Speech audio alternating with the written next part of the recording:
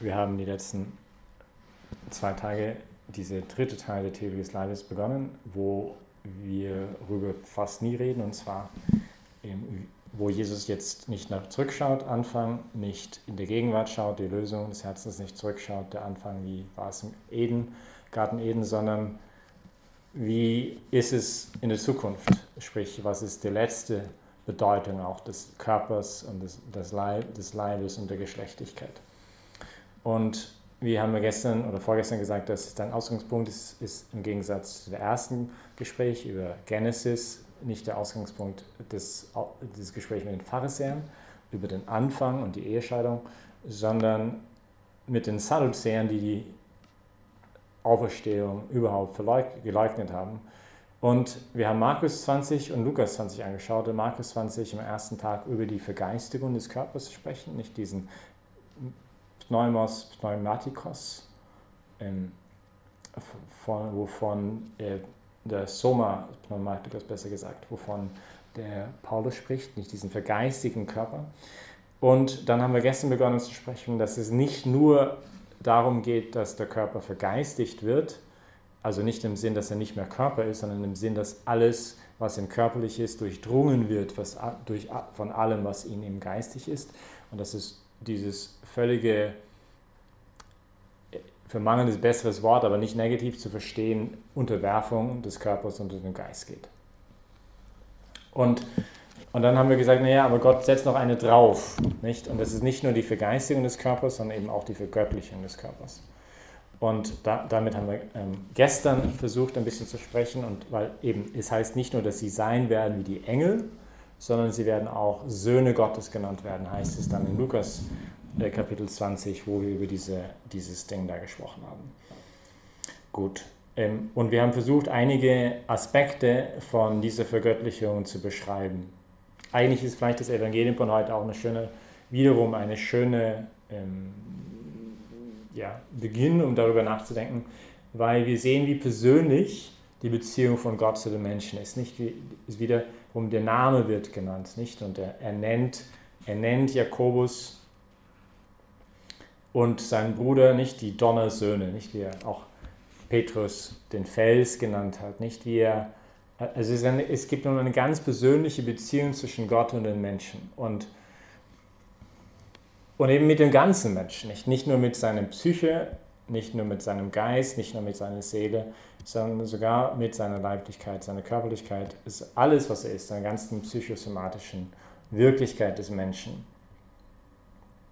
Und wir haben gesagt, dass eben es nicht nur darum geht, eine völlige Durchdringung von allem, was leiblich ist in uns, durch alles, was geistig ist, sondern eine Durchdringung von dem, was wesentlich zu uns ist als Menschen, mit dem, was wesentlich göttlich ist. Das heißt, es geht um eine Selbstmitteilung Gottes an den gesamten Menschen. Und das ist, was wir eigentlich mit Gnade ja meinen. Nicht ist die Selbstmitteilung Gottes und seine Gottheit selbst nicht nur an die Natur des Menschen, die dann irgendwie da sozusagen eine Art Status da wäre, statisch verstanden, sondern auch an seine Subjektivität, an seine subjektiven Erfahrungen. Und wir haben gesagt, dass das zu einer völlig neuen Konfiguration seiner gesamten persönlichen Subjektivität führt. Also seine Erfahrung wird ganz anders. Und dann versuchen wir jetzt ein bisschen zu erklären, wie das ist. Natürlich, ja, unser Zugang dazu ist nur gewissermaßen begrenzt durch Bilder, also wir können es ein bisschen vielleicht nachvollziehen durch gewisse geistige Erfahrungen, die wir mit Gott gemacht haben. Aber es ist doch auch ein bisschen natürlich schwierig, über dieses Thema zu sprechen. Und doch irgendwie ziemlich cool. Also diese Erfahrung mit ihrer gesamten Intensität wird den Menschen in seiner Subjektivität nicht zerstören, sondern wird sie noch viel größer und verstärkt zum Vorschein kommen lassen. Wir haben das Beispiel versucht gestern zu geben. Wenn 2 Menschen einander lieben, dann in einer gesunden Beziehung werden beide immer freier. Je mehr 2 Menschen eins werden, werden sie immer mehr 2 in einer gesunden Beziehung. Und das passiert mit Gott noch unendlich viel mehr. Also das heißt, seine Selbstmitteilung an uns, seine Selbstübergabe, seine Selbstübereignung an uns zerstört nicht meine Subjektivität, nicht zerstört nicht mein eigenes Ich, sondern macht hilft mir noch mehr, besser zu begreifen, wer ich eigentlich bin. Nicht vervollkommnet meine Persönlichkeit in all ihren Aspekten. Und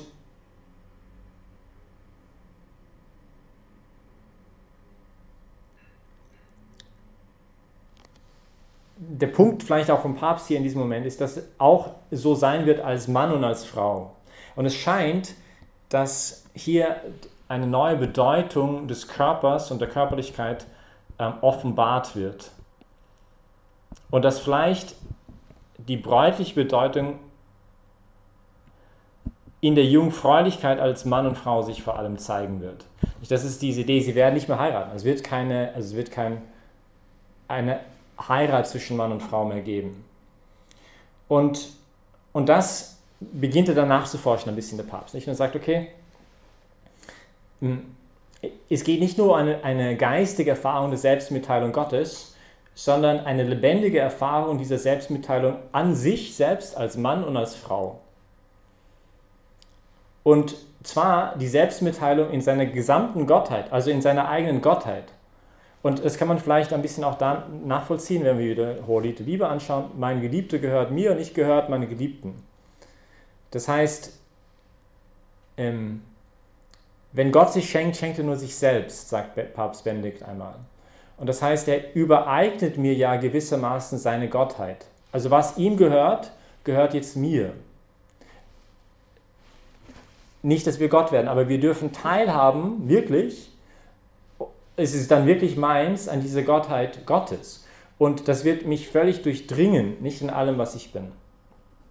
Und das Objekt der Vision Gottes, also wenn wir sagen, wir werden ihn Angesicht zu Angesicht schauen, ist gerade dieses Geheimnis.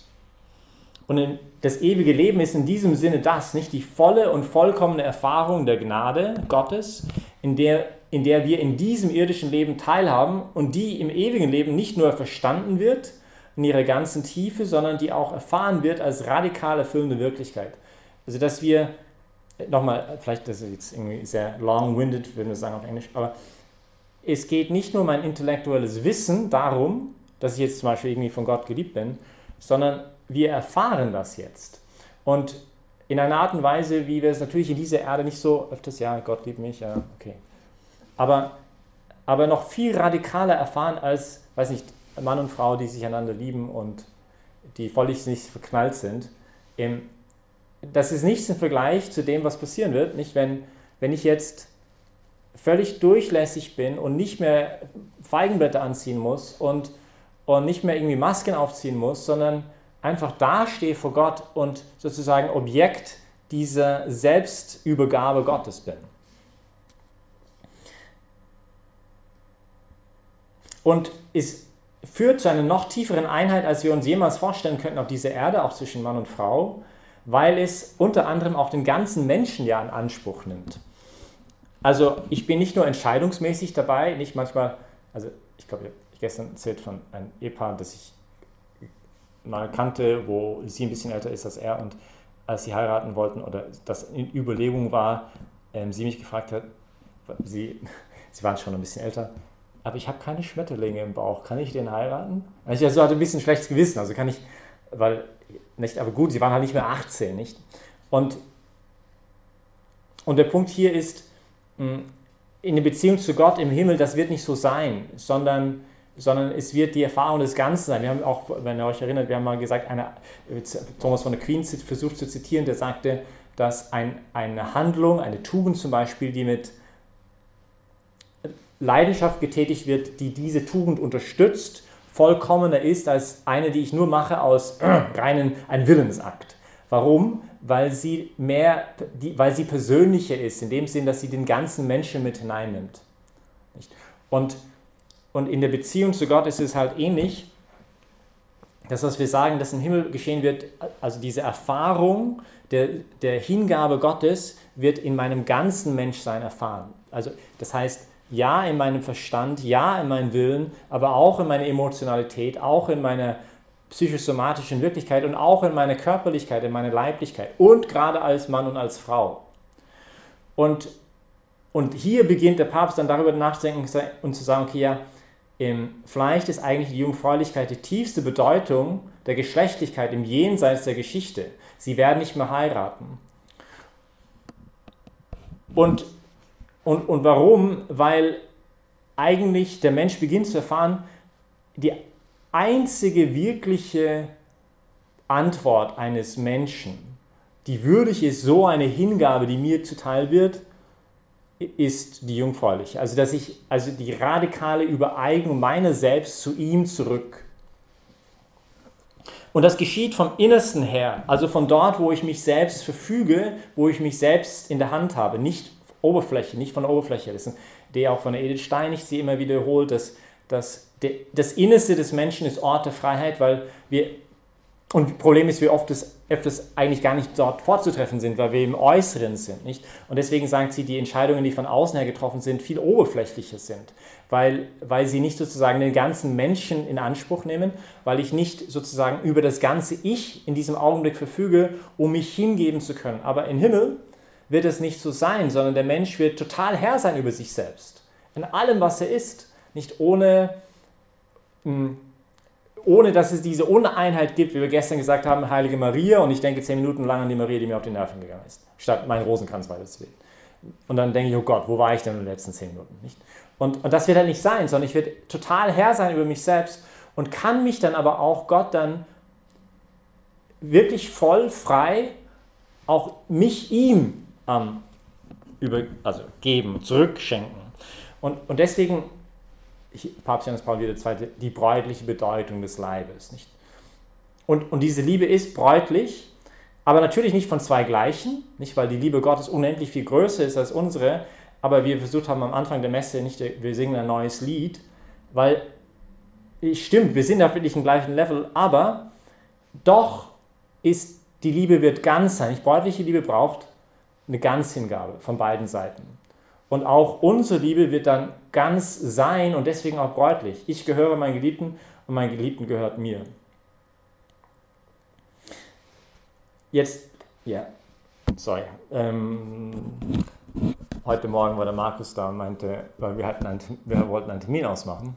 Und ich habe gesagt, wir können das um 17.30 Uhr ausmachen und sagt, Frau George, bitte sei realistisch.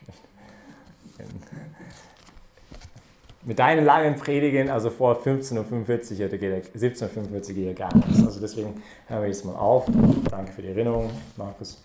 Und morgen machen wir dann irgendwie weiter. Und sorry, wenn das jetzt ein bisschen sehr theoretisch scheint, aber ich glaube, am Ende hoffentlich mit der Zeit wird uns auch ein neues Bild und noch ein tieferes Verständnis geben, auch das Jenseits wird uns ein tieferes Verständnis geben von unserer Körperlichkeit, unserer Leiblichkeit, unserer Persönlichkeit im Hier und Jetzt, nicht wie das zu verstehen ist und wie wir besser noch durch diese Welt auch gehen können und uns verhalten können in unseren Beziehungen zwischeneinander und eben auch mit Gott.